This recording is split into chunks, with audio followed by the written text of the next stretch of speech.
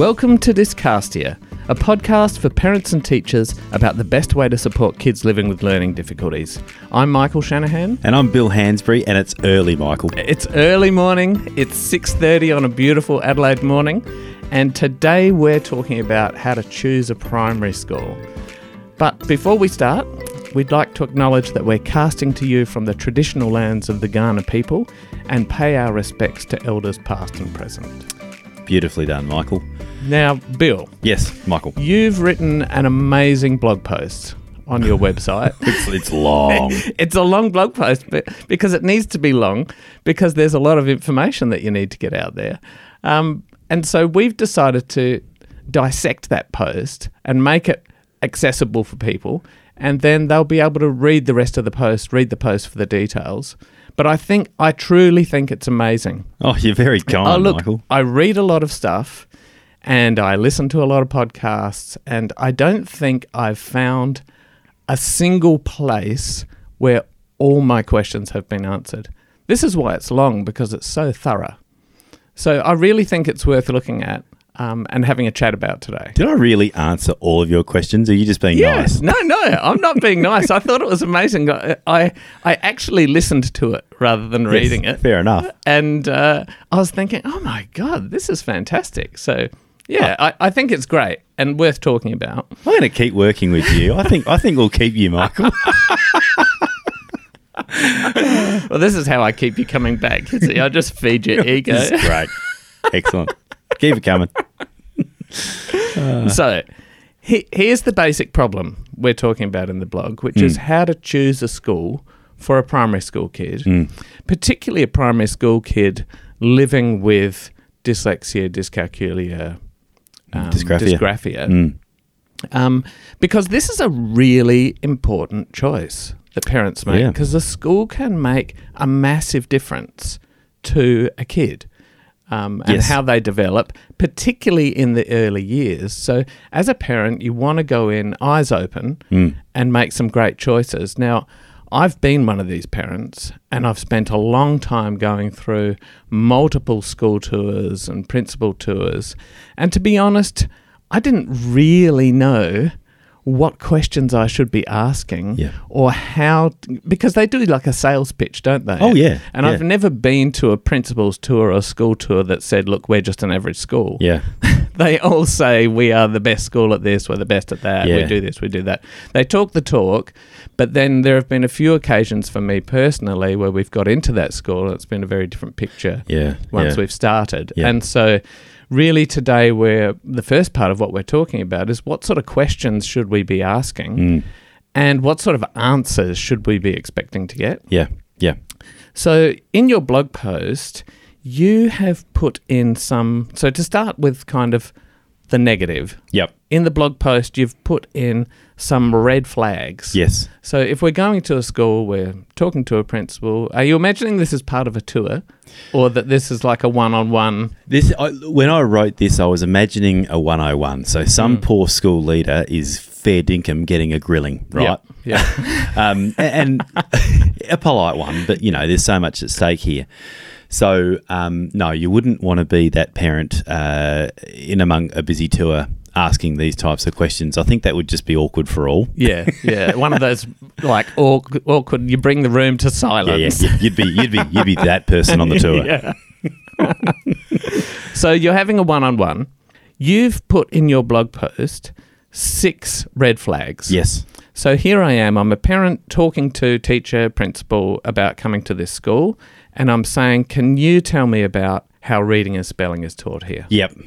Now, we're focusing on reading and spelling here, but I think these principles still apply to dysgraphia and dyscalculia and maths. Even though we're not specifically talking about them, these same sort of answers that you would expect to hear, I think apply across the spectrum. Well, I mean, I did pick reading and spelling, but Michael, we know that if spelling isn't at a certain level, there's just nothing left over in cognitive workspace to write well for a lot of kids unless there's assistive software involved. So reading and spelling is the start of it all for me, anyway. Yeah, and even as we've discussed before, incredibly important for maths. Yes, that's right.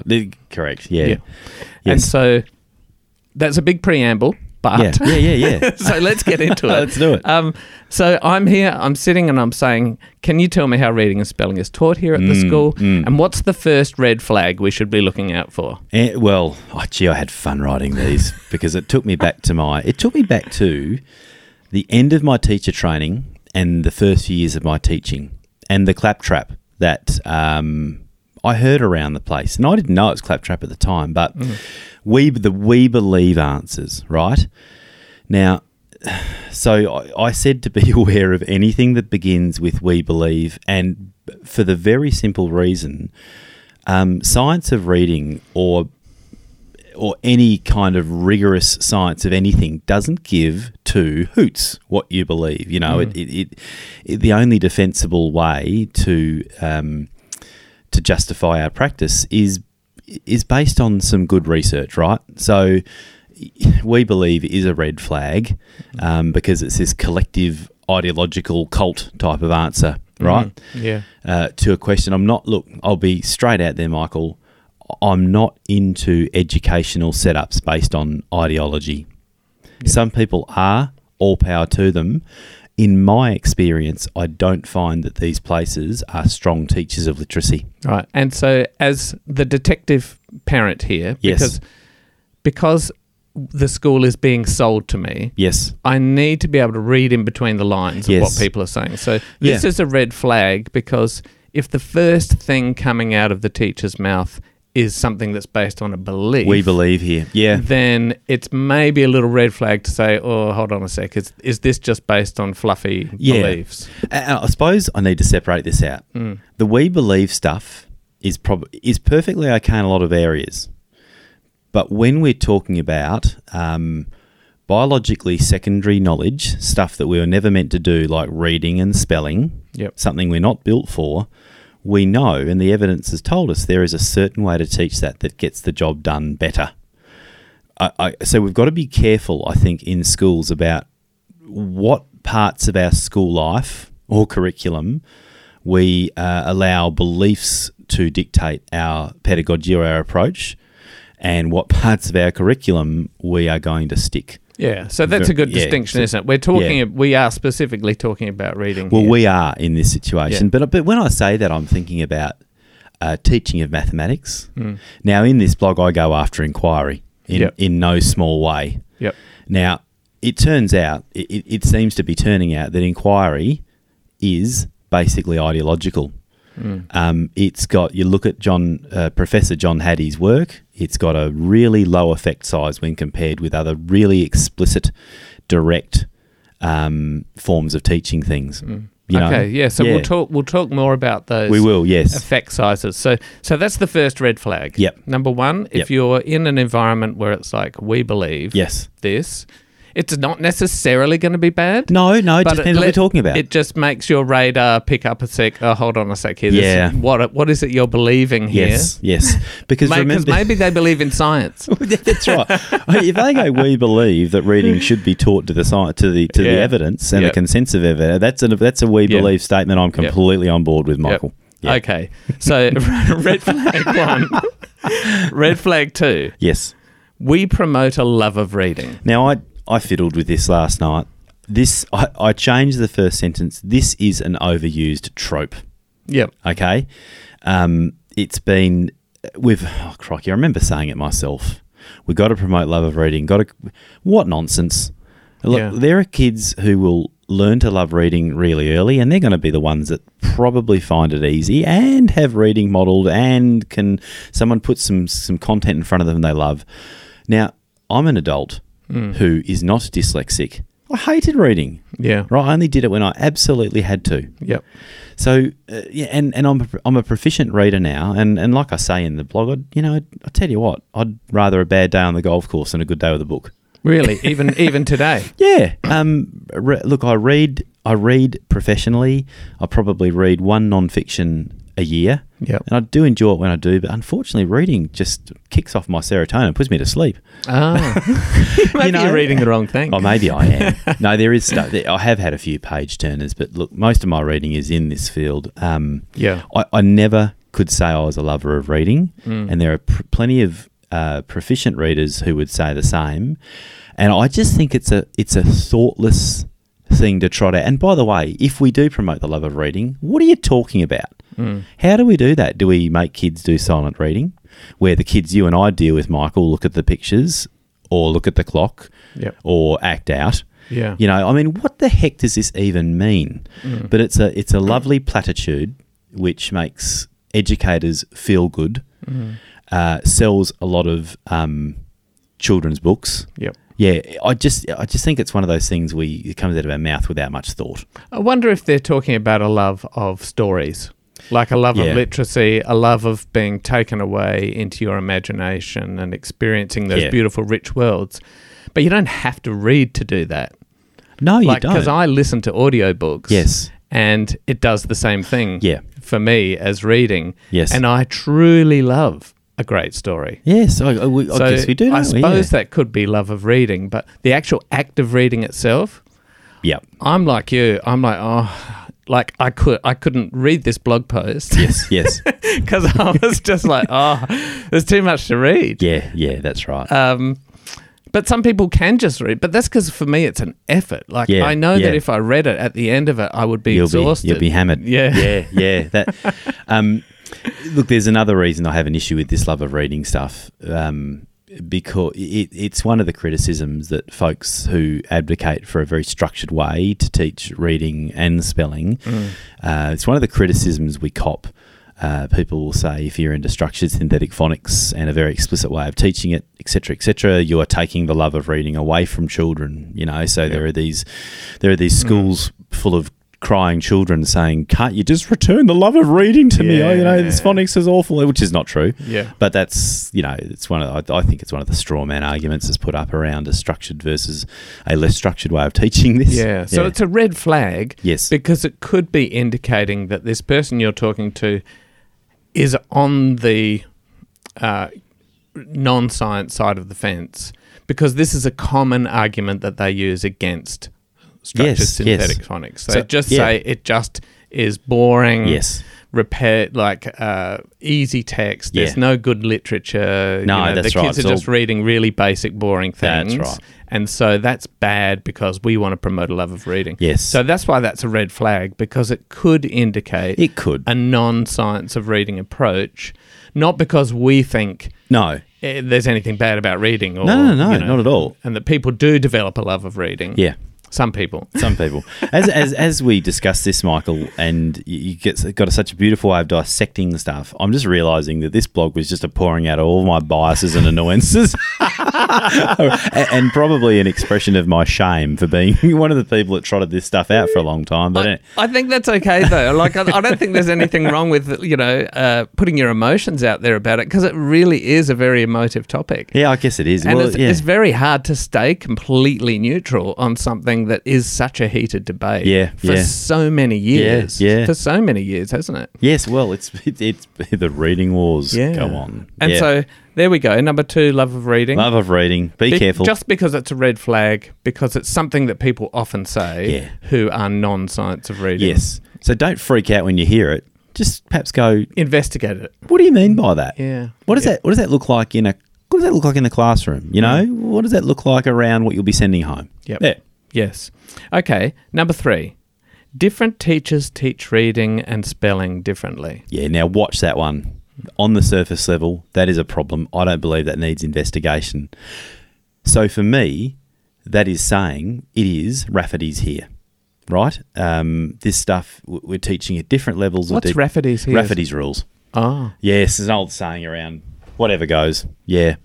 In the blog, I called it Choose Your Own Adventure. Yeah. And I borrow that from Trav Bartlett, a colleague of mine. Look, this one's got layers, but we know that the schools that are doing the really good stuff, Michael, and Bentley West Primary School in Victoria comes to mind, where I learned a term, low curriculum variance. Mm-hmm. And that just basically means that if you look at what's happening at 1 year level in one classroom and compare it to that classroom at that year level across the hall, the same stuff's being taught at pretty much the same time And if you've got a methodology that works in pretty much the same way, you don't want one year 2 class over here, way up here at doing this, that and the other class still down.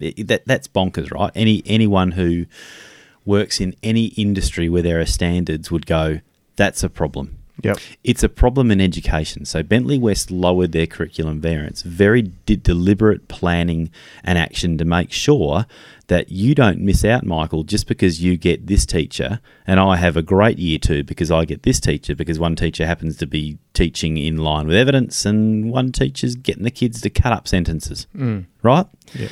So that's one to watch out for. Now, look, what happens there though is there's a criticism, I guess, of this type of lowering curriculum variance that goes, you kill teacher agency, you take the teachers right away to make professional decisions about how things are taught. Now, listen, if you've got a concern as a teacher, I've watched teachers work within low curriculum variance environments and have plenty of room, right, to do it their own way. Yeah.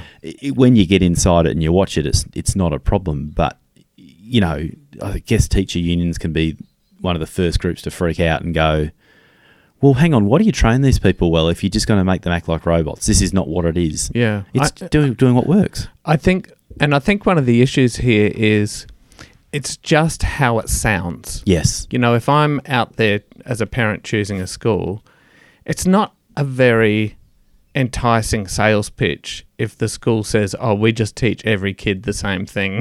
Yeah. In every class, it sounds like it's not. It kind of sounds, that sounds boring. Yeah. But as compared to, we have a huge variety.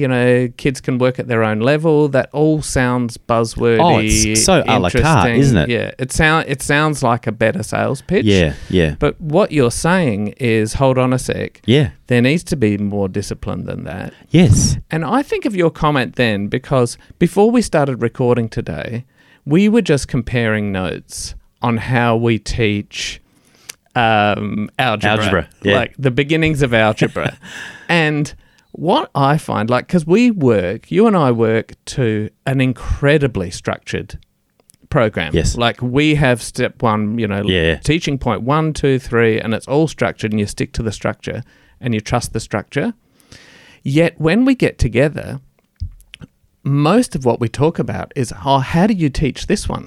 Yeah. How do you go about this? Yeah. And, when I've gone to my trainings, there have been a huge variety of how you get across the information for the same teaching point. Yes. So if anything, it provides an opportunity to be more creative because you're not having to think about the content. You are able to focus on how you're getting that content across. What a point. To the kids that you're working with. Yes. So that is really, really well put. And it actually speaks to teachers' cognitive load. We take groups of teachers through Salisbury Primary School here in South Australia, which is an absolute exemplar. I was dubious that they could be doing things as well as Bentley West, and then we took a group of teachers through, and I went, wow. Now Bentley are a few years ahead. Yep. But this is incredible. Anyway, the principal, I was interviewing the principal and. No, just the principal for the talk I did for the Literacy Guarantee Unit, the Teach Them All as if you're dyslexic and teach them all better. And she said, our young teachers say the structured part of the day is their favourite part of the day where they teach because they know exactly what they have to teach and in some cases how it's going to be taught. They relax, the kids relax because the routine is predictable and tight, and it is the most effective and enjoyable part of the day for these young teachers. And it really made me reflect on, boy oh boy, so what if you're not lucky enough as a young teacher to be in a school like that? And it is, look, just hand your program up at the end of term 1, but other than that, do it how you want. Yeah, got me reflecting. And as you say, we also need to remember, of course, that this is about the kids. And that's so right. Having that consistency, no matter what teacher you have or no matter what class you're in, if you think about that logically, well, that's got to be better for the kid, that they're not being pushed around and, changed and taught something different depending on what teacher they've got. So, and you're right, Michael. It's not highly marketable, but a big part of this blog is asking parents to be smarter and to see through that marketing, which I think puts up a problematic view of what goes on in an innovative, achieving school. Right? I dare a school out there. Seriously, on a principal's tour to go, look, you won't see this here. You won't see free-range classrooms with kids walking around with iPads all the time.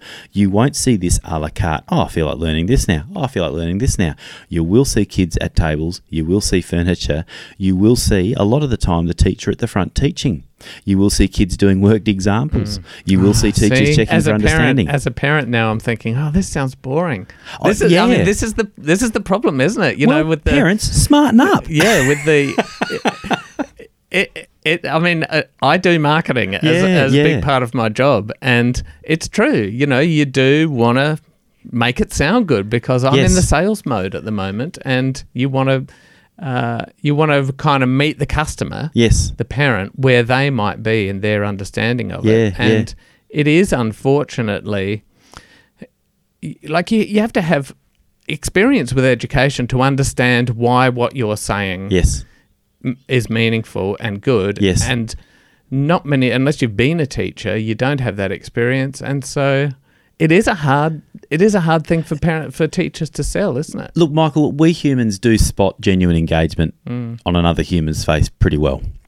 I don't think you need an expert level. You know when a kid's switched on and learning. You know when they're looking at the right spot. We also know what bored kids look like, okay? And sometimes I've seen in many schools kids develop a boredom through having too much choice about what they do. So look, I'm basically daring schools out there to go, actually, you won't see this marketing from us. We're not going to talk to you about how schools a la carte and children scratch around a large open area like chooks with their iPads under their arm. Come on, schools. You can back this. You can talk about human cognitive architecture. You can talk about cognitive load, and you can talk about attention. You know what gets the job done when we have to. There are times of the day when we just have to teach. Person who knows stuff really well imparts the knowledge, and that doesn't happen on the free range. You know, so back yourselves. I think I think marketing. And I'm talking to a man across the table who's a marketer. I kind of rue the day when marketing got really heavily involved with schools, but it had to because schools are competing for kids. And I think NAPLAN has contributed a huge amount to that. Well, it set up that competitive environment. And in the UK, they'll say Ofsted's done the same thing. I guess you're right. But I'm looking for the purple cow, to use a Seth Godin. I'm looking for that school to go, no, we don't. That's not how we want to project ourselves. Our NAPLAN will speak for itself, by the way. Our intervention setup will speak for itself. Come and have a look. Yeah, so this is just another red flag. This isn't like, some sort of checklist where you can say, does this, does that. No. But it's just, what are you looking for? Yeah. And really, it sounds like we're trying to get inside the head. We're trying to get of the person we're talking to. We're trying to get past the sales pitch. Exactly. To the nitty-gritty of, but hold on a sec, what does this look like in a classroom? Yes. So, red flag number 4, not all students learn to read and spell the same way. What is that? Why is that a red flag? Well, because they kind of do. Okay, on to the next point. No, look, timelines vary depending on the student's predisposition to, the massive job the brain's got to do when it bolts on reading and spelling, because it bolts it on. It's not natural. But we know, and we've known for a very long time, there are stages of spelling and reading development. And we've talked about it before. If you aren't phonemically proficient, you will struggle with phonics. If you haven't locked in basic code, you're going to struggle with blending. You know what I mean? Yes. now that's a very oversimplified. I'm not going to bore parents with I probably couldn't rattle them off anyway. Yep. But in fact, kids do learn to read and spell, passing through the same broad stages. Yep. Okay. And that is just fact. Yeah. So when you hear something like that, well, watch out. And again, say, can you explain what you mean? You know? I think something related to this, which you hear often, is we work out whether this kid's a visual learner or a kinesthetic learner or a auditory learner. Yeah. And so that, to me, is part of this red flag of not really understanding that, hold on a sec, we all do actually learn the same way. Yes. Just at a different pace. Yes. And some kids need more repetition. Yes. Some kids might need much more explicit instruction. Yeah. But they're not learning in a different way. No. It's just a bit more fine-grained. Yes. With more work. Learning styles, right? We talked about them in education for years. And, you know, to say to a parent we cater for different learning styles, doesn't that sound sexy? Yeah, you know, it does. That makes me want to heavy breathe into the microphone. But anyway. But learning styles have been debunked. Yeah. Okay? They're actually not a thing. But, Michael, you talked about visual, auditory and kinesthetic channels. And anyone who knows anything about multisensory learning knows if we can pitch something and engage a kid through those channels, if one doesn't pick it up, the other might. Now, this is another episode, what VAK means and multisensory learning means, but that is not learning styles. Yes, but they sound very similar, don't they? That's right. Yes. So learning styles is where you do... You know, some people self-identify and they say, oh, I'm a visual learner. Yeah. And so you've got to give me everything as pictures because I won't understand it if you say it to me. If you just blah, blah, blah. Yes. And I think when learning styles first came in, there were even tests you could do that put you in a box of what style of learner you are. Yes. It all sounds logical. Yeah. But it's nonsense. And it's not that. It's just not that simple, is it? No. Yeah. But no, learning styles are gone. Thank goodness. So it's a red flag if you hear someone talking like that. Look, I believe so anyway. Yeah. And I'm not an expert. I'm by no means an expert on this stuff. You ask one person what do they mean when they talk about learning styles. And someone might go, oh, well, probably I'm talking about VAK. You know, pitching it certain ways to certain kids because what might not go in one channel might go in the other. But those channels can swap for kids. You know, you and I have worked with kids and for one day the kid's working, you're explaining stuff and they're understanding it. And then the next day the kid comes in and they're looking at you and you just take them over to the word cracker and you go, look, let's move it around. Yep. But even when you're doing something like that, you're still talking. So there's some kinesthetic movement of stuff. They're still talking. They're still seeing. So, I mean, you work across... When don't you work across channels? Yeah, really? Not unless you like sit there and get the kids to block their ears. Put a blindfold on. Now listen to what I say. Yeah, that's right. Yeah. So there's nothing, but it is a red flag, isn't it? If people start talking about learning styles so on, run. then No. this is not a school that's embraced science. No. Okay. So number 5. Yes. Students are at different points. So we don't teach them the same content the same way. Right. Okay. So it is true. Of course it's true. Any teacher will tell you it's true. Any parent who's got more than one child will tell you that kids are at different points. Okay, that's fair enough. But we also know that if a school chooses a way of teaching something that is effective, I mean really effective, and then I mean evidence-based, and they lower curriculum variance and they try and control for a heap of variables, right? They make sure kids are getting the same stuff at the same year level, taught really well. What we see, understandably, is the shrinking of that gap of where kids are. Now, look, or anyone who works in reading knows that what kids bring to school varies wildly around their exposure to language, their exposure to book and print and that sort of stuff. So yes, kids even their emotional state. Even kids start at different places. Yep. But they walk into a school which can have a whole heap of variables, right? Or a school that works hard on minimising some of those variables, and I guess this is what we're talking about. So if a school can lower curriculum variance, teach the same content at the same year level, of course there will have to be intervention for those kids who have developmental difficulties that keep them behind. So intervention is, I'm not saying if you teach everything really well, you won't need an intervention. Kids will do better when schools control for what they can control for. Yep. And how to teach, what to teach, and when to teach things is one of those things. Now I'm kind of tripping over myself here because also you'll hear differentiation a lot. So differentiation is what schools talk about. How do we differ what we do with different kids? And Michael, you and I differentiate every day. Schools that haven't brought curriculum variance down, teachers will tell you they have a huge range to have to differentiate for. Yeah. Right? And that range stays there. If teacher A is teaching stuff differently to teacher B and different content, right?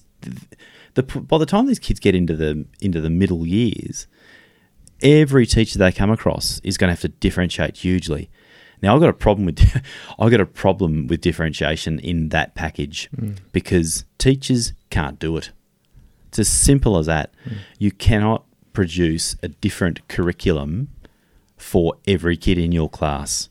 But there are people out there who bang on like teachers should, and I've had a gut full of it because that teacher's got one brain, one attentional system, 30 kids. Yep. Now, look, I don't just shoot from the hip here when I talk about this. I've been lucky enough to be in these schools that are getting this stuff largely right. And they will tell you, and I will see, that this variance between kids shrinks down. I remember really, now I don't want to market anyone, but if you read the book Explicit Direct Instruction, or EDI, I think it's by Hollingsworth and Ybarra, I think. Anyhow, I'll put it in the show notes. Yep. They make the point that we actually should, from the outset, be teaching the same stuff to all the kids. Because if you differentiate, and I come in, Michael, and I teach you at one level, so I teach you, I'm teaching you how to solve for X in a one-step equation, but then I pull another group aside and I'm teaching them the difference between an equation and a expression. The kids down here are, if you look at it from an equity point of view, are missing out on the content. Yeah. So EDI says it focuses on teaching them all the same stuff, teaching it really, really well, doing a number of worked examples, and then you can do some more work with the kids who need another few runs, another few practices, or might need a bit of teaching backward behind that. But they're very big on don't deny certain kids a certain level of teaching, because you're just going to exacerbate these variances.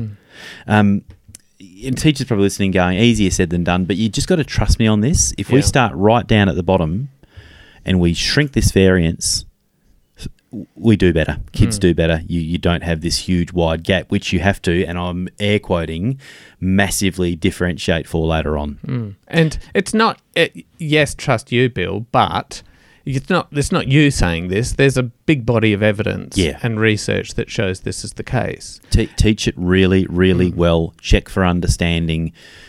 If you've got a group of kids that aren't getting it, you might just reteach the whole class, because you see the repetition doesn't kill anyone else. It really doesn't. Yep. Some kids might go to sleep, but parents, you got to understand, one teacher, 30 kids, teacher's got one brain. Yep. It is really tough. Yeah.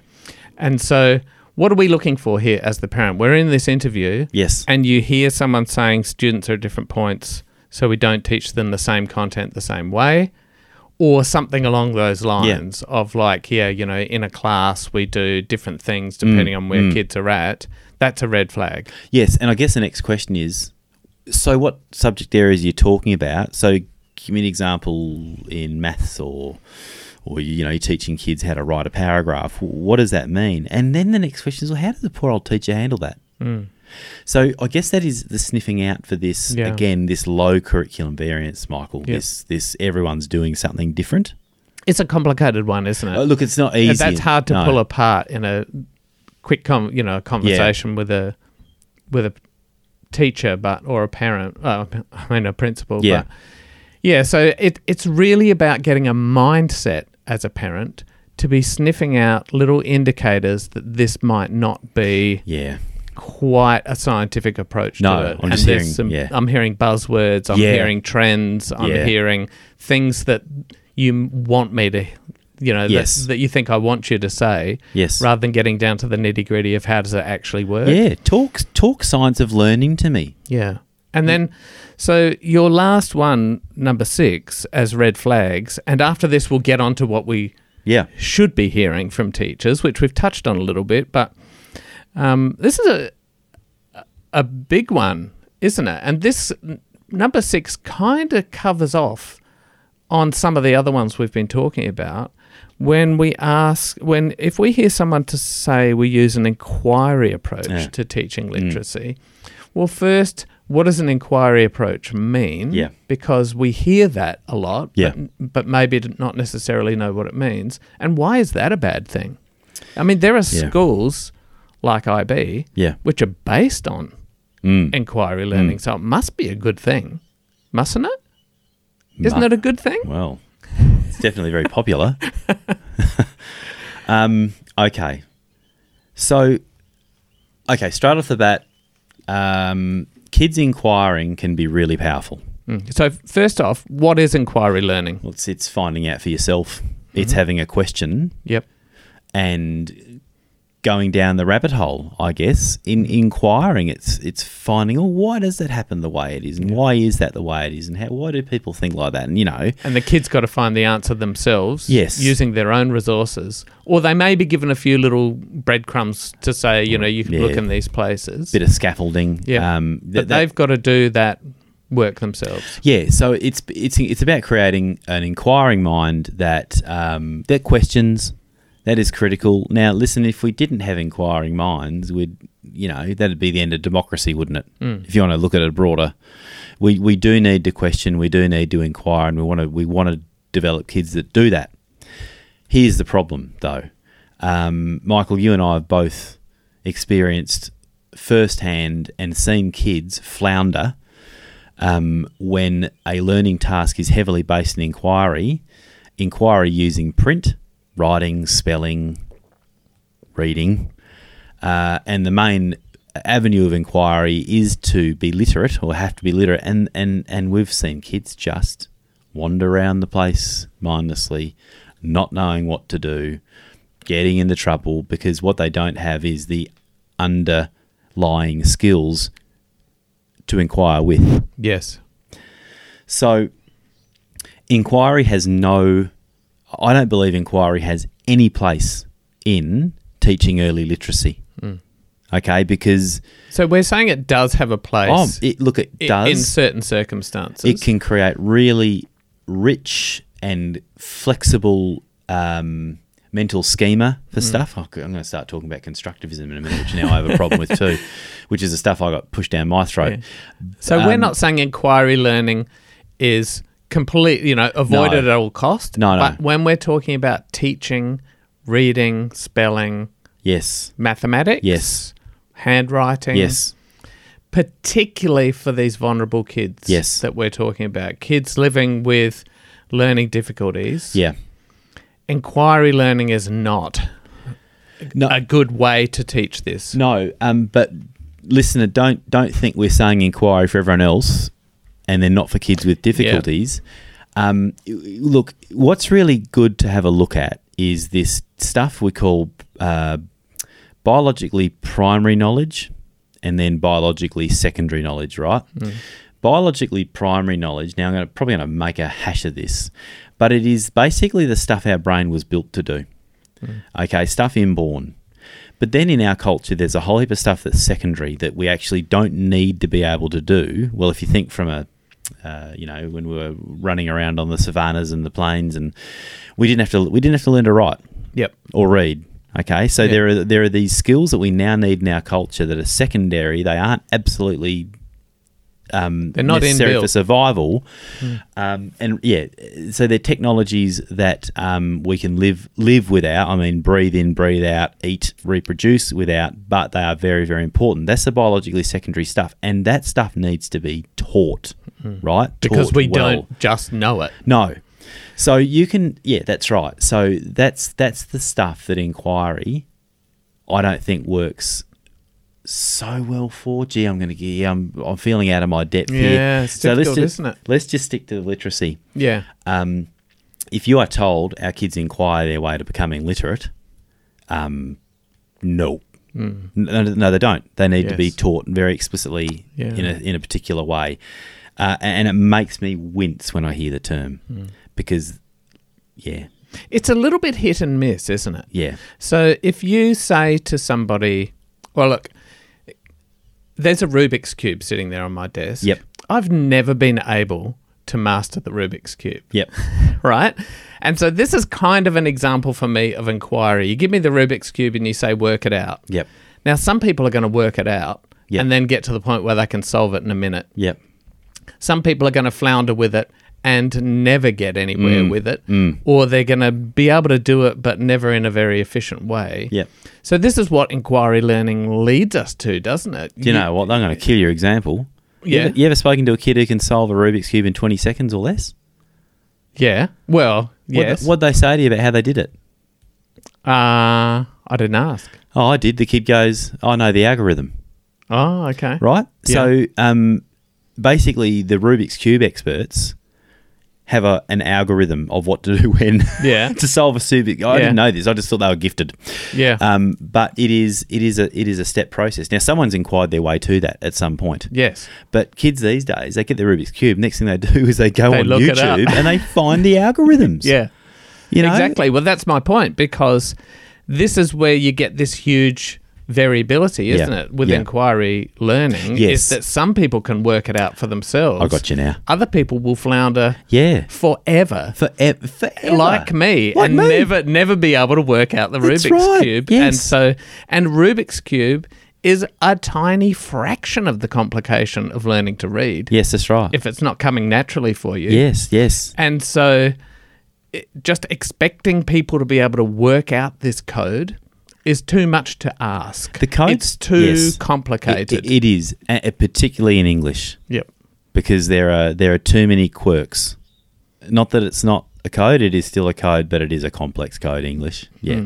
So this is where this becomes problematic, isn't it? You know, we can do relatively simple tasks where you're confident that the kids doing it are going to inquire their way to a good answer. Yep. And they get that satisfaction and they learn those skills of problem solving and so on. Yep. But that's not a good approach to teaching reading and writing, because it is too complicated, and a lot of them are never going to get there that way. Look, that's right. And we need, I'm going to shoot one across the bow of inquiry in general, right? Mm-hmm. I've used it. I've seen it work beautifully. But when you look at Hattie's effect sizes, it's on the lowish end. Inquiry-based learning. There are far, far more effective ways, which tend to evolve around the explicit and direct stuff of teaching. So, look, if you're looking at a school that's heavy on inquiry, you'd need to ask the question about, okay, inquiry has a lowish effect size compared to other explicit ways of teaching. Tell me how your day is split up between inquiry and other more didactic, now that just means teacher at the front teaching, more didactic learning areas, and where do you use inquiry? Right? And if they go in the reading and writing space in the early years, I'd be out. See you later. Yep. Yeah. Yeah, so there's a qualification there. There is. All of these are nuanced. I made them sound very simple, but But having said that, having two kids that have gone to an inquiry-based learning environment, although this was, in secondary, upper primary, secondary. Yep. they really struggled.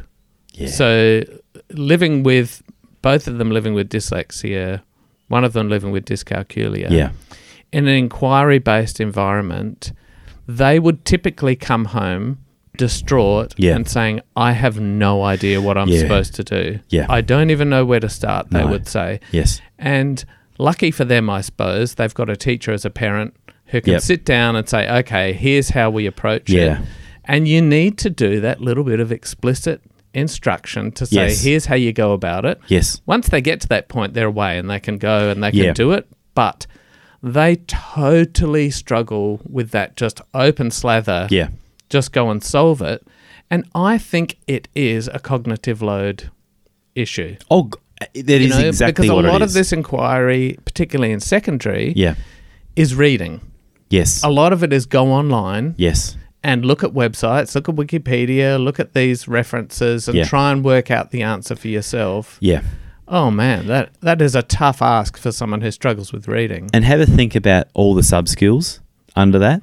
So if you go to the internet, how do they know a credible source from a non-credible source? Just take the reading out of it. Now, I do watch schools. Now, what's popping into my head here is the research project, right, that kids in South Australia have to do for their SACE. Yep. And I'm seeing that being taught better and better schools are heavily scaffolding and stepping out and breaking up that process from go to woe. So we're taking something that you could say broadly is inquiry because the kid has to come up with a research question, but it's being better taught. So there's a very, very strong scaffold inside an overarching inquiry. They're teaching them approach. How to inquire. That's right. And that's the thing. If a kid doesn't know how to inquire, what is the point? Yeah. I think that's the missing link, isn't it? Yeah. When you just say, go ahead, Bill, inquire and find this out for yourself. Go forth, be engaged. Yeah. Yeah, and then we'll put your picture on the side of a bus of you inquiring. Right. Yeah. But there is a real process to it, and you can step kids through that, and then it'll be more effective because now we're actually telling them how to do it. That's right. And them being proficient readers and writers, I don't know how you can inquire today. Unless you walk to the village square and you say, someone, tell me about this, That's how, or the ancient Greeks orated, Yeah. They stood in the square and spoke and had to remember. But these days it's print. It's all about print, Michael. And if you don't got print, you won't inquire too well, will you? No. So, okay. Yep. So they're our 6 red flags. They're the 6 red flags. And, in essence, we're saying, as a parent, you've got to do this detective work. Yes. And try and suss out, is this a science-based school? Yeah. Or is this a belief kind of fluffy-based school? Yeah. And the second thing is, are they just trying to sell me something here? Or is there some substance behind it? Yeah. And really, you're not going to get to the bottom of that in just a principals tour, with a whole group of people. No. You really need to get one-on-one and ask these sort of questions specifically. Yeah. And I suppose gauge how much they sweat.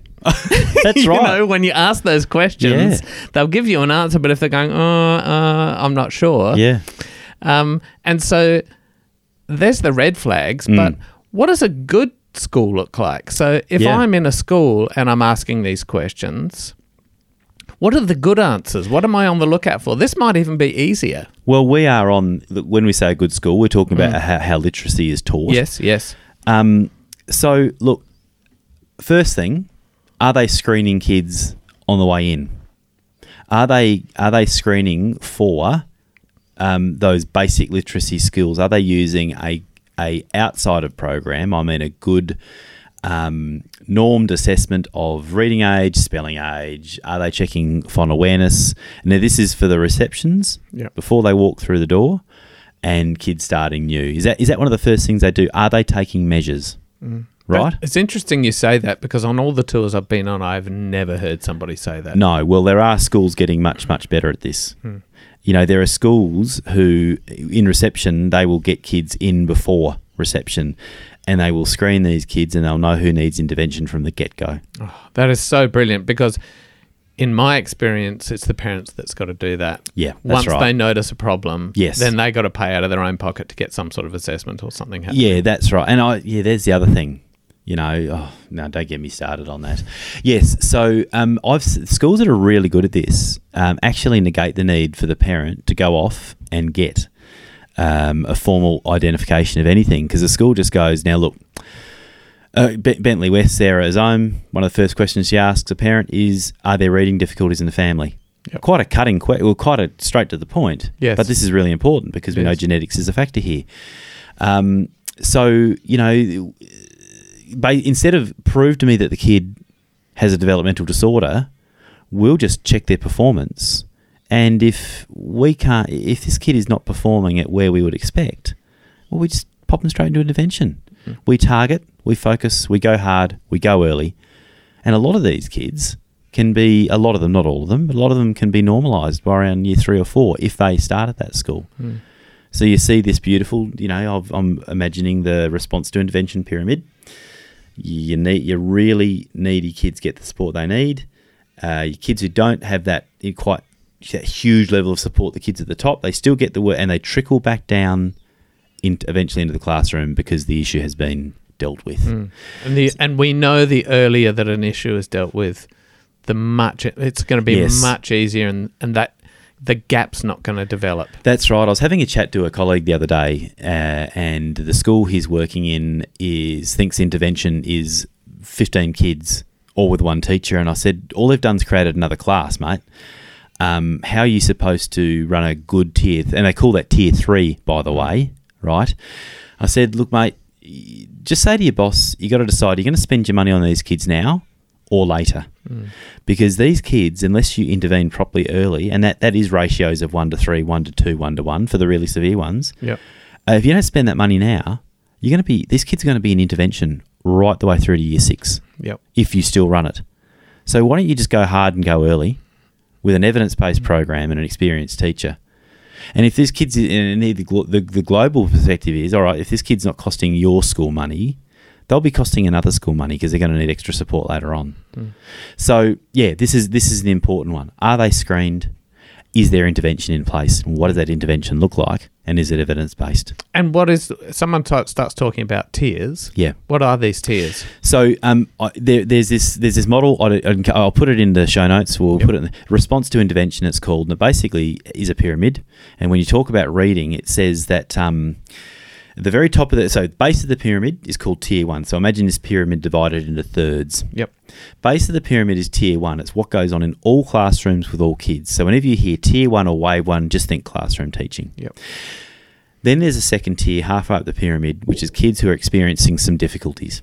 Yep. Now, when we talk about our space, Michael, these kids may or may not be dyslexic, dysgraphic, dyscalculic, but they might be. But those kids will get an intervention, which is usually small group, 1 teacher, 4, 5 kids. The teacher still can target and diagnostically teach. But in the middle of the pyramid, these kids' needs, their difficulties aren't as severe as the kids at the very top. So the kids that test the lowest with your screening, the kids that look like they've got the real difficulties with phonology, may have the family history, heck, they may even have an identification of dyslexia and it may be severe. These are the kids that get what we call the tier 3 intervention. And this is the game you and I are in, Michael. One specialist teacher, and I say specialist teacher. Schools, who are you staffing here, right? Not some poor teacher aide who's not well trained. They get the specialist teacher and the ratios of 1-1 or 1-2, because these kids need a style of teaching that is highly diagnostic. We need to watch them as they perform on the tasks we set them, and we are making minute by minute decisions about what the next practice activity will be and whether next session we're going back and reteaching or recovering or moving them on. Yep. So that's response to intervention, and it basically says if your school will end up looking like a pyramid. You will only have about 3, 4, 5, 6, 7% of kids who need the tier 3, the top, if you're teaching to the evidence at the bottom. So schools who start this journey go, my pyramid's out of whack. We've done the numbers and we've got half our school needing tier 2 intervention. And you go, all right, well, what that shows you is the tier 1 teaching isn't evidence-based and not effective. And once it sorts out, things start to take the pyramid shape. Yep. So if you're in this interview with a school, might that be a question to ask? What's your intervention look like? Ask them about the tiers, their tiered approach. Yeah. How do they do it? Yeah. And how many kids? Yeah. Gee, imagine a parent going to a principal. So is your pyramid starting to take the normal shape now? You know, you got your tier 1 worked out. Wow, that'd even stress me as a principal with what I know. But yes, But if a school starts talking about that, you think, these guys are thinking about it. Oh my giddy They've aunt. got an approach. Yes. And this is a very different answer to, all kids learn differently. That's right. And if you do talk about intervention and some principal goes, we don't have the budget for that, that's not okay. You know, this, and I hear this all the time when I talk to schools about what a tier 3 intervention looks like. I go 1-to-1 or 1-to-2, and they go, we can't afford that. And I go, there are schools affording that everywhere. These schools are just shrewd spenders. Yep. They audited what they spend on, and some of them put an effect size against all their programs and went, well, we're not funding that one anymore. You know, this wonderful garden growing project or whatever it is that it costs us, you know, a lot to subscribe to. I'm like, gardening, I don't know. There's all sorts of non-evidence based that can go on and stuff can go on in schools. These schools have done this audit. They've gone, we're going to put our money in the right place. I had a principal say to me years ago, Bill, there's always money. It's just how you spend it. Exactly. So if you have a school leader go, we don't do tier 3 because we can't afford it, well, out. Go. Yeah. Don't go somewhere else. To that school. That's go right. somewhere else, that takes their moral obligation to have children reading seriously. Yep. Because that's what it comes down to. Are you serious about kids being literate, or aren't you serious about kids being literate? And you can hear the anger in my voice, Michael. Yeah. Because this stuff grates me. And because it is so fundamental. The reason why we're focusing on the literacy part, on the reading and writing, is because everything else depends on it. It does. It is the bottom of the other pyramid, isn't it? And so how can you say, in all honesty, how can you say we don't have the money for that? Yeah. How can you not have the money for the fundamental skill? Yeah, that's right. The kids need to succeed. Yeah. All right, what are you spending on? You know? Yeah. So, look, also, Michael, I did touch on who are the people doing the teaching in this intervention part of the pyramid. Yep. These need to be the school's best trained people. Now, in teaching students with dyslexia, we have trained plenty of teacher aides. In Australia, in South Australia, we call them SSOs in the state system and ESOs in others. But so what I don't want to people think that I'm saying is that your teacher aides don't have the knowledge. They can go get the knowledge. But what intervention has traditionally looked like in Australian schools is the teachers assign some time from a teacher aide or a support person. Support person comes in. I'm taking Michael today. Yeah. What do you want me to do with him? Can you just read him that and do some scribing for him? And, you know, that is not intervention. Yep. Right? So what we end up with is we're putting people who have had the least training in how to remediate difficulties like reading and spelling with the most needy kids. And that's a broken model. And you've got to look out for it, because as a parent, you won't know this. No. This is why it's important in my mind that we're doing this episode, because you don't know this stuff as a parent. No, you don't. And I remember when I was a parent, and, you know, this was before my kids were identified. Yep. The school's approach to that intervention was to get the grandparents in or the parents to read with the kids. Yes. So the kids who were having difficulty would have their grandparents come in or volunteers to read with them. And you know what? I thought that sounded good. Because I thought, my mother-in-law would love to do that. Yeah. She gets to bond with the kids get extra reading practice. Like it sounded like a positive. Yeah. Or the class has got a dog, we'll let Michael read next to the dog. The problem with that is these people aren't trained in teaching reading. Yep. Now, if this kid's a proficient reader, great. We get all the vocab and all the great literary stuff and fantastic. If you're a struggling reader and you sit next to a grandparent who goes, well, look at the picture. Yeah. Read around it using all that 3-cueing claptrap, which is still alive in schools. All you're doing is exacerbating that kid's reading issues, aren't you? Yep. Yeah. So I'm not sure. I mean, do people still do that? I would say Parents and it's grandparents probably happening. To read? Yeah, probably. The schools that have gone hard down the science of reading path have actually said, we're stopping that. We can't just have anyone listen to kids read because this is the damage that can be done. and if they do have grandparents or parents read with kids, they train them on how to get a kid to decode, how to get that kid to use those effective strategies for word identification when they struggle. Yeah, so that is a red flag, isn't it? Yeah. Well, a red flag, but also a positive to say if in this interview the principal or the teacher is starting to talk about this approach, how important it is. Yeah. The fact that they have this intervention, they're all good things. Yes. The fact that their teachers or SSOs are well trained. Yes, we have our guns running our intervention. Yeah, our best teachers are the ones that do this. Yeah, that's right. Because these kids need the best of us. Yeah. What other positive things do we want to be hearing from schools? Well, anything that indicates that the school is teaching to a tight scope and sequence. So we teach structured synthetic phonics here. We do phonological awareness work with the kids, all of them in the beginning, and then the kids who need it later on in intervention. So, anything to indicate, like I said, we're teaching to a plan. That kids will get this here. If they don't, they're into intervention, but none of this kind of, we're meeting them where they're at and we're teaching to 20 different skill levels. Decodables. What type of readers are coming home? We want to hear that in the early years. Actually, parents, we want to hear it. We're not sending books home straight away. Okay, now, traditionally, readers have gone home immediately, and that happened under the whole language balanced literacy kind of regime because it was about exposing kids to reading. But what was going home were those levelled and predictable texts.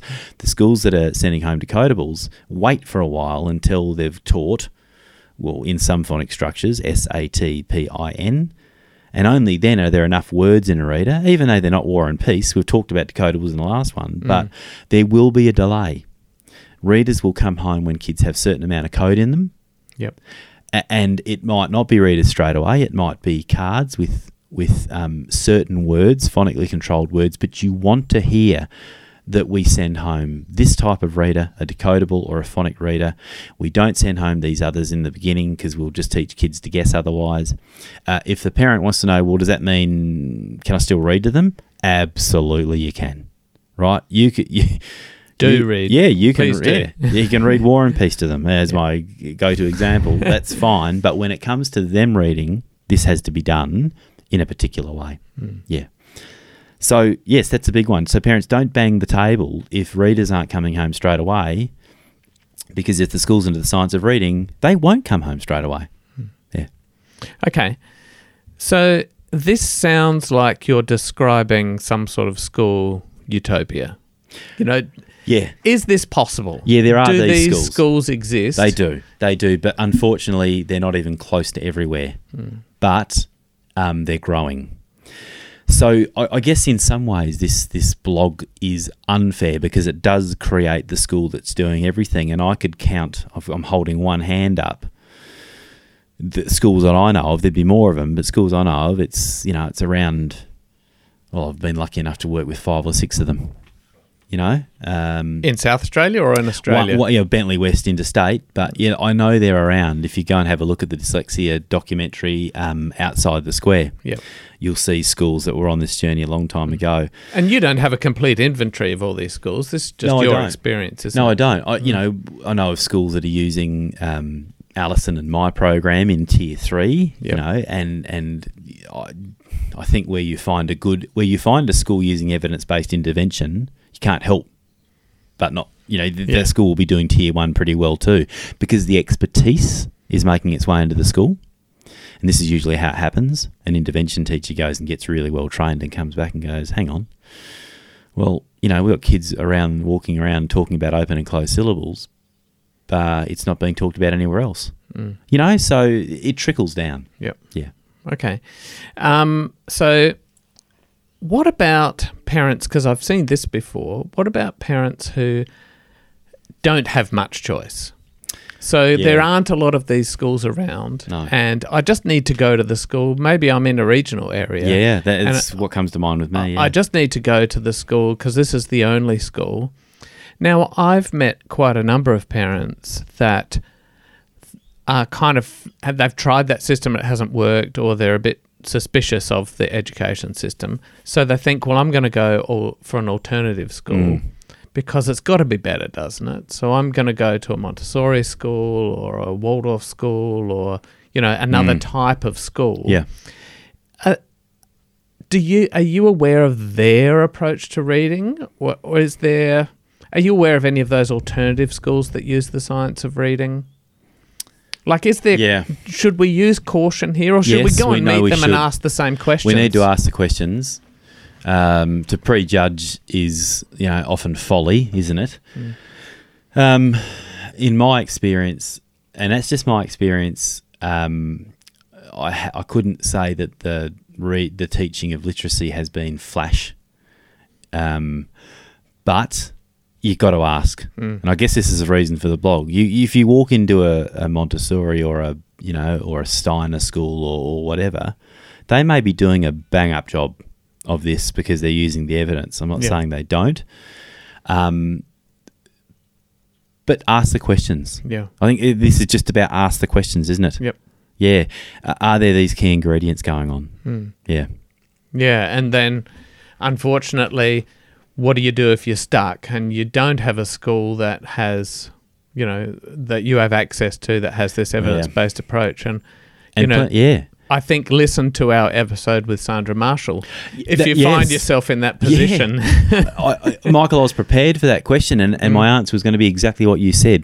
Go back and listen to that one, because that was a parent who Sandra was in what you might call a semi-rural town. It's a town of what, as far as primary school goes, 3 or 4. And there'll be parents listening to remotely going, wow, 3 or 4, that's a bounty. But there'll be parents, Sandra's in a position where she had to start to talk to the school about, we can do better here. But Sandra had that special sauce of how to do that. But yeah, there will be parents in a situation where the nearest school is not viable, and then they've got to advocate. They've got to start to talk about, all right, and try and keep the channels open. How can we do this better? And many a school has made the change into the science of reading based on a parent going in and talking that way. I wish I could say all parents have choices. They don't. Yeah. Yeah. And even within a school, you may be able to talk to your teacher. Your kid's teacher, because it's certainly been my experience that even in schools where I've been where they don't have a science approach to reading, there may be a teacher that does. Yeah, and often that teacher has a kid themselves that lives with a learning difficulty, and so they get it, and they, we've had a couple of those teachers along the way, and it's such a relief. Yes. You go, oh, thank goodness, somebody understands. But, and that's great if you're the kid that gets that teacher, but what a shame that if you don't get that teacher, what a shame the school's set up that way, that teacher's expertise isn't happening everywhere. That's the problem, But yeah, they're lucky. But it's a spin of the wheel, isn't it? Yep. Yeah. Can you think of anything else that parents should be on the lookout for choosing a school? Probably one more thing, and we've touched on it. Parents, you want to hear, I believe, teachers talking about, and I've mentioned it, when we're talking about teaching of literacy in the early years, a very structured and tight and phonics-based way of doing it. You want to hear terms like phonological awareness. If you hear orthographic mapping, just slap a kiss on someone, will you? Maybe not. But you also want to hear what you don't see in the marketing. You want to hear teachers or leaders talk about, there are many times in the day where teacher teaches from the front. You want to see tables and seats in classrooms. You don't want to see huge open areas and schools say, we've actually removed the furniture because we subscribe to a philosophy of teaching and learning where children should be free to move around, right? Crikey, compare it with hot desking in workplaces. Evidence says it's hugely ineffective, right? People need a spot. When kids are sitting down and doing hard stuff like writing, they need a table and they need a chair. So you want to hear teachers talk about stuff like working memory, attention, We teach in this way because we want the kids to be tuned in on us and not distracted by a heap of extraneous variables. We control noise in classrooms. We actually we use open classroom areas for certain parts of the day, but there are certain parts of the day when we close off and teachers work with their kids on certain things. So we want to... Now, this all seems bleeding obvious, doesn't it? If you need to concentrate on a hard task that you're not built to do, you need to be able to focus. So you want to hear teachers talk about how they manage attention, how they manage cognitive load, how they make sure that there isn't too much on kids' minds at any one time when they're trying to get a kid to focus on something. That homework will come home, it will be worked examples of certain things. Okay, it's not just go home and inquire about something. We've taught them a certain step way of doing certain things. Can they practice that? There will be practice and there will be repetition of certain skills, right? Some people will go, there'll be some rote learning. Yep. There'll be some mindless practice, but it's not mindless practice. It's still a bit of practice. All this stuff that our system, our educational culture threw out in the 70s and 80s as old hat. Well, not everything, but do you know what I'm getting at here? I do. Stuff that when you sit back and you think about it, you go, well, of course that would be conducive to learning, right? And of course, if this class is open and there's 60 kids wandering all day and some kids writing lying down on their bellies and some kids, well, man, I wouldn't cope well in that environment. You know, this is not Google. Yeah, there needs to be that opportunity to focus. Yeah. Because we're dealing in many cases with kids who are not only find it difficult to focus, Yes. but because the work is so difficult, they're actively searching for something to For a distract distraction. them. Yeah, They're right. actually on the lookout Yeah. and will see any tiny thing for a distraction. That's exactly right. So to remove those is helpful. And you know what? I look at my room here where I tutor and it's full of distractions. Oh, mine's a shocker too. Yeah. Yeah. However, this isn't a classroom with 30 kids. No. And when I'm one-on-one with a kid, I can see straight away whether they're paying attention. You can. Or whether they're distracted. Yes. And you know what? Sometimes it's good to have a little distraction and a break. And when I'm one-on-one, I can let that happen. You can. But let's also talk about what's around your place. I'm looking at a word cracker. I'm looking at boxes with beads and counters. So everything in your room, Michael, well, most things in the room has a point. It's what you teach. And this is also interesting. Salisbury Primary School are very cognizant of what's up on the wall. Now, if you have a look at this blog, you'll see this excellent writing example. It's called the Writing Subway Tube Map. So teachers in these schools are going, well, what are we hanging up and what does that mean for where kids look when we need them looking at us? So what's on the walls in these classrooms might be colourful, but it's a teaching tool. Now, I'm not saying don't hang kids' work up, right? But these schools are a bit more cognizant of what is around the place that might drag the kids' attention away from where it needs to be. Yeah, so when you're doing a classroom tour, have a look at what they've got on the walls. Yes. Is the place window dressed? You know, or does everything, or does most of what's around the place look like, does it look instructional? Yes, it can be a celebration of kids learning, but if there's work up, they might be work samples. They might be a how to do something. So, yeah, just be aware of visual clutter, I guess. Yeah. So now one thing we haven't covered, which we said we would, which was Hattie's effect sizes. Yeah. So maybe just give it a little explanation of what that is. Okay. I mean, I don't think that a parent will be talking to a teacher about Hattie's effect sizes. Well, some might. Well, they might. Yeah. But they're an excellent little guide to say what should we be doing? What is effective teaching? Yes. And what isn't? So a long time ago now, Professor John Hattie was very interested in what explains the variance between kids' achievement in school. So he embarked on what we call a meta-analysis, which is an overall study of thousands of other studies to work out basically what stuff do we do in schools that has a huge effect on learning, what stuff do we do in schools that has zero or actually a negative effect on learning. And basically Hattie ranked programs and approaches, so particular programs and particular teaching approaches from those with a very high effect size. So stuff that's effective, right down to stuff with a low effect size. And it was a watershed moment, because schools before that, hang on, how do I say this? Look, we're all prone to fashion and trend, aren't we, Michael? There's a lot of trendy stuff going on in schools that look great, but when you really looked at it, you looked at its efficacy, wasn't doing a whole lot. So Hattie has given us a map of for us educators to look at and go, well, we've done that for a long time, but look, isn't that interesting? Low effect size. So we've talked about effect size of inquiry, and we've talked about today effect sizes of things like deliberate practice, rehearsal and memorization, phonics instruction, direct instruction, spaced versus massed practice of a certain task. I would encourage parents to go to the Visible Learning website and have a look at this. And we'll have links in the blog. Yeah, I'll put those notes. in. And the blog I'm talking about will be in the show notes, and there are links in that. Yeah. It's probably a whole episode on its own. Well, it is. But suffice to say, it's really an eye-opener, I think, to look at those. Yeah.